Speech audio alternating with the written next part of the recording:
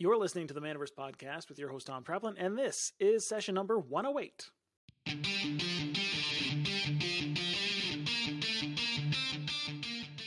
Welcome to the Manaverse Podcast. I'm your host, Tom Traplin, and this is the podcast where we explore what it takes to build a successful, friendly local game store. If you like what you hear on today's episode, make sure you subscribe to the podcast on whatever fine platform you're listening on. And if you're listening to this on YouTube, hit the like and subscribe button. As always, you can find the notes and links mentioned in today's episode at manaversaga.com.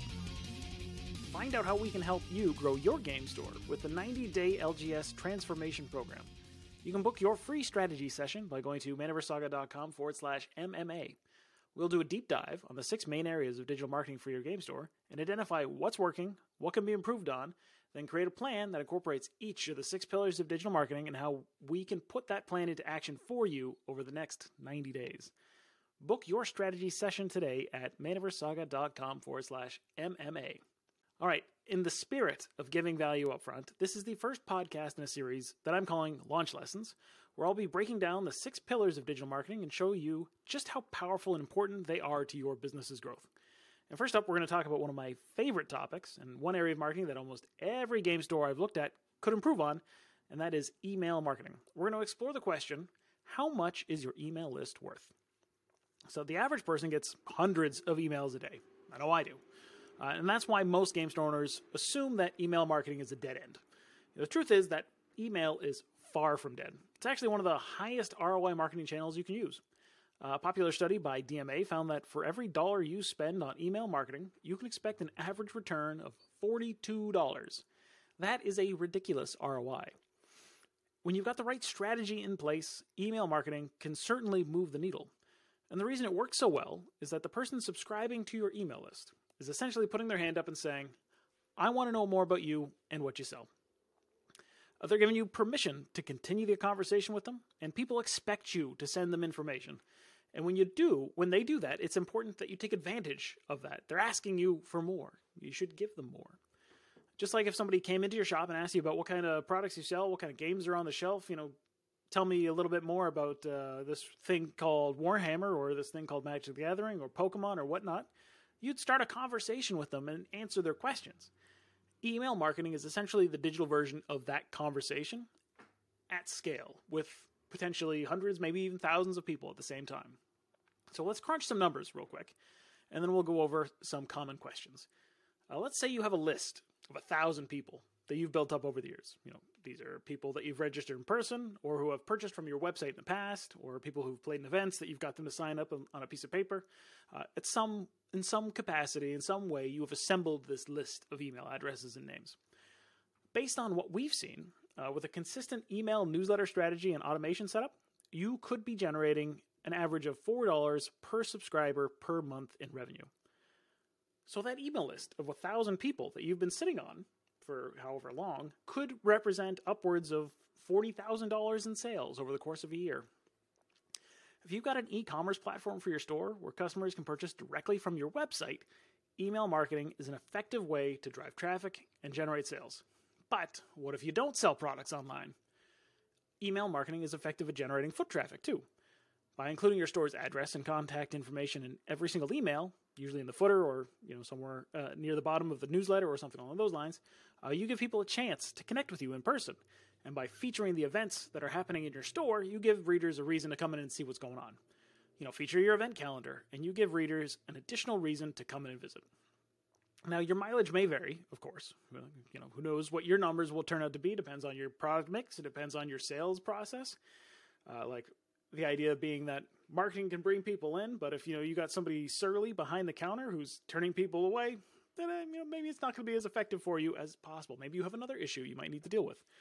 But assuming you have a good sales process in place, you've got a good team that can handle customer questions and responses and just good customer service in general, marketing amplifies what you do. It brings people to you, it draws people in, and makes your business more attractive. So if you've got all that in place, email marketing can deliver excellent results for your game business. So at this point, hopefully you're looking at that list of email addresses that you've been collecting, and you're seeing the revenue that's just sitting on the table right now. But you're probably wondering a few things. So let's let's quickly rip through some of the most common questions around email and get some clarity on how to get this thing done. All right, so what is the best way to build an email strategy? What is an email strategy? So the first thing you really need is an email service provider. You can't really do this without one. You need an account with one of the many email marketing services out there so that you can actually leverage the strategy and send emails at scale. It's not something you can do from your Gmail account, unless you want Google to label you a spammer and ban your account pretty much immediately. So there are tons of options available, each with their own quirks and features. My preferred platforms are ActiveCampaign, MailChimp, Klaviyo, and ConvertKit. I've worked with all four of those. I've had reasonable experiences with all four of them. They all do something a little bit differently, but they all do it very well. They're all pretty affordable to start with as well, ActiveCampaign being my go-to. It's the platform that I use for the podcast, as well as the LGS Success Summit. You can actually create a trial account for free if you use my link to sign up, manaversaga.com/AC, and doing so actually helps out the show at the same time. So win-win. Thanks if you decide to go that route. But if ActiveCampaign is not your cup of tea, MailChimp, Klaviyo, and ConvertKit will definitely get the job done for you if you want to explore those as well. It's just a matter of trying them out and seeing which one you like the most, which dashboard you like to interact with the best. Feature-wise, they're all pretty much the same. Once you've got your chosen platform, there are two components you need to an effective email strategy: automations and broadcasts. Automations are sequences of emails that get sent out automatically after someone takes an action, like signing up for your email list or getting tagged within the system because they've clicked a link or something along those lines. Broadcasts are one-time emails that you send out at particular times. So like a newsletter is a broadcast. How should I test and optimize emails? So testing email campaigns is twofold. You need data and you need to experiment. All the email platforms I just mentioned have analytic tools built in that you can use to measure things like open rates, click rates, and even product purchase. You can even check to see how much revenue you've derived from email. Once you get started with email, you'll start to notice patterns. Certain days will generate higher open rates than others. Certain subject lines will do better than others. Every week, at least, you should be looking at your data and trying to find patterns for what works best for your business. Then the other facet is experimenting. So you have to test out, sending at different times of day, different days of the week. Most platforms allow you to split test things, like subject lines, where you come up with two options and you see which one performs the best. Like it'll send half your list, option A, half your list, option B, and you kind of compare the two and see, okay, well, option B had a 50 or say like a 40% open rate, and option A had a 25% open rate. Clearly, option B had a little bit more, it had a better message, or it connected with them in a certain way, or something along those lines. That's a way of exploring maybe what kind of messaging will resonate most with the people that are on your list. So that's how you test. Optimizing email takes time, right? Like the longer you do it, the easier it becomes to see those patterns and to see, okay, Sundays and Mondays are like the go-to days to send emails, and like Thursday is just dead for some reason. You just avoid Thursday, right? Send on those other days that make more sense. Or, 4 p.m. is the key time for you to hit your audience. That may be possible. It might be 6 p.m. It might be 8 a.m. You don't know until you test it out. How do I know if an email campaign is successful, and what kind of metrics should I be looking at? All right, so the most important metrics to look at are open rate, click rate, revenue driven, and unsubscribes/bounces. Your broadcast open rates should typically be around 25%. That's pretty industry standard. Sequences hover around 60 to 70%. Lower open rates indicate that you need to work on your subject lines. Higher rates indicate that your subject lines really resonate with your audience. So that's open rate is really a measurement of how great your subject line is.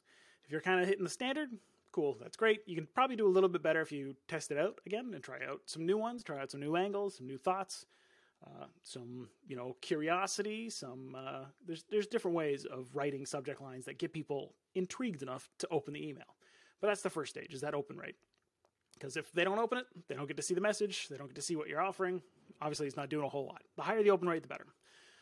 The second thing is the click rate, and a healthy click rate is around 2%.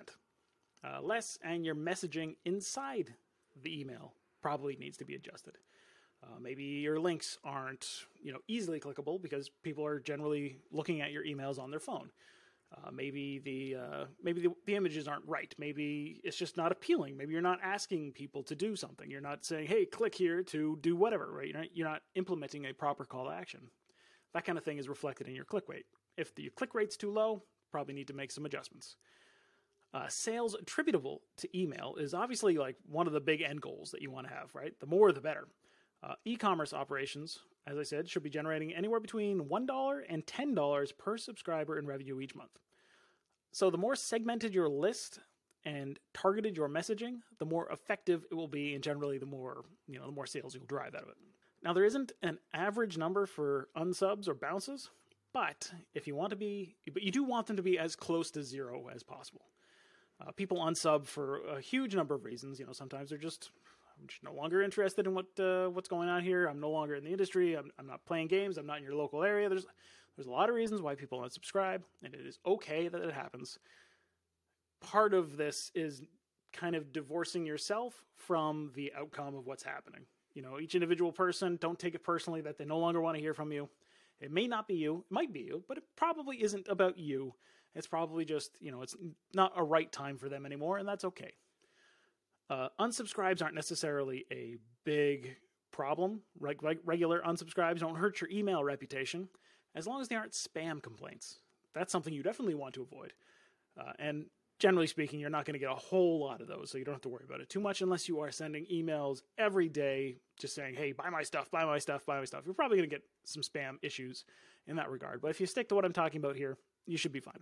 One thing you do want to notice and pay attention to is a spike in the numbers of unsubscribes at a particular email, because that might indicate that you've sent some sort of a negative message to your audience that they don't agree with. Like if your average unsubscribe rate is 1 or 2 per email send, and suddenly the next one is 20, maybe you need to take a look and assess what might have happened in that case. Because that might indicate something that's a little bit off, or maybe you included something you shouldn't have, something to keep an eye out for. And then lastly, bounce rate is the number of emails that end up being fake on your list, or just not working because their email list, their inbox is full. You want this number to be 0 all the time, which is why it is important to clean your list every week or so by removing fake addresses and contacts that have bounced. All those platforms that I mentioned have a way of doing a list cleanup where you can just excise the bounced emails from the list automatically, because the way that email providers like Google, they have an algorithm that determines what kind of emails end up in the inbox and what kind of emails end up in spam. The way that they figure out who's spam and who's not is one of the indicators is whether or not you are sending to people who are opening your emails. And the more times that you send to people to addresses that don't exist, it increases the negative reputation for your email account. And the higher the negative reputation for email account, the more likely your stuff will end up in spam. The more your emails end up in spam, the less likely people will actually see what you're doing. They won't read what you're doing. It just decreases the effectiveness of the whole thing. So you want to protect this as much as possible. So cleaning your list or using a platform that automatically segments out bounced emails from your list so you don't constantly hammer these people. Doing that automatically, that's a good way of doing it, but otherwise you need to manually go in there and scrape out those emails every once in a while. List hygiene is pretty important. All right, another question is, what is the best way to use data to segment and target customers?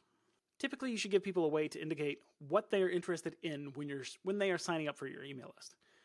So it's a little bit harder when they're doing it in person and you're writing down the person's name on a piece of paper to throw into a spreadsheet to upload to your email provider later.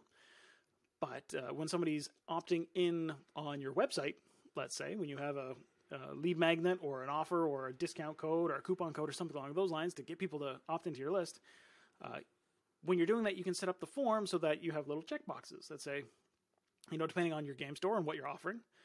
If you're, very big on Games Workshop, Age of Sigmar, 40K, Necromunda, whatever, right? Whatever major categories you're focusing on, those should be options when somebody signs up. What do you want to know more about? In particular, what kind of games do you want to know more about? What kind of games do you want to have more information sent to you? Giving people the option at the beginning is a great way to let them segment themselves. Depending on the product mix for your store, and the kinds of customers you do serve, you can divide your list up into broad categories like board games, RPGs, card games, or it can be more granular, like Magic and 40K. You don't need to create a million segments for every single line that you carry, because each one adds a little bit of complexity to the process. But separating out your major categories, your major product lines, helps you tailor your broadcast and your sequences more effectively. So this is a big one. I get this. This is probably the first question that everybody asks. What do I write? I don't know what I'm supposed to tell these people. I've got a list of people on my email list. What do I send them? Okay, so broadly speaking, write emails from your perspective instead of from the business's perspective. So your game store is not Walmart, you're not Amazon, you're not another major corporation. So write in the same way that you would have a conversation with somebody in your store. Write as if you were writing to somebody one-on-one. This message, I wrote this email for you because I wanted to let you know about this. So write it from a first-person perspective. It's you. You are the one putting the words on the screen. Put your name behind it. As to the content, when somebody signs up to your list, let them know what to expect from you, what your game store is all about, and what you stand for. Make sure you care about, or make what you care about explicit. Don't assume your customers know that you're a family-friendly game store with lots of child-focused, organized play options. Tell them. Tell them how to connect with you. Tell them where your social channels are. And eventually, when you've earned it, ask for a review on either Facebook or Google. In terms of the newsletter, a good place to start is your own inbox.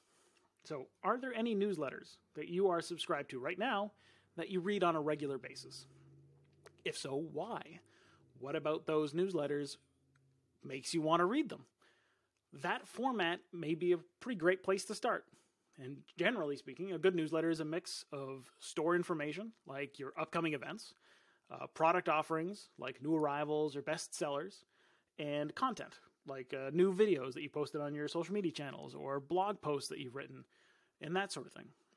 The idea is you want to come up with a basic template, a skeleton, a framework for this newsletter that you can work with on a regular basis, and then just kind of fill in the blanks every time you want to send it.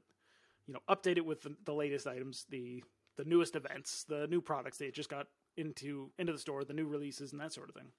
So that's what you should write. How often should you send? So broadcasts, I recommend once a week for newsletters, and as often it makes sense for big announcements. So like if you've got this big tournament coming to your store, or you got something unique and interesting, like you have celebrities or artists or something like that, and you're going to do a convention, or you're traveling, or anything along those lines, any big one-time information dump, just send those whenever you need to, right? Don't be too worried about sending out a major announcement, and then like a newsletter 2 days later. And if they're still in a sequence, it's probably not too much for people to feel like they're getting inundated with emails from you. Again, if you send something every day for, a couple of weeks and you just keep that up the whole time, that might be a little bit too much. Or if you send them like 10 emails in a day, you're probably going to get flagged for that. But generally speaking, it's hard to send too many emails unless you really put a lot of effort into it. For sequences, when someone signs up, you should send the follow-up message immediately, right? Like, no, they are not going to be they're not going to be more excited than they are at that exact moment when they said, yes, please give me my thing. I want my coupon code, or whatever it is. I want to, take this and make a purchase now. So generally speaking, you need to get that information, get what they signed up for to them as quick as possible. So the sequence should trigger immediately. The first email should go right away. The follow-up email, probably, a day later, 2 days later. After that, the cadence is really up to you, but, every day or two for a couple of weeks is ideal. What is the most crucial aspect of building email campaigns?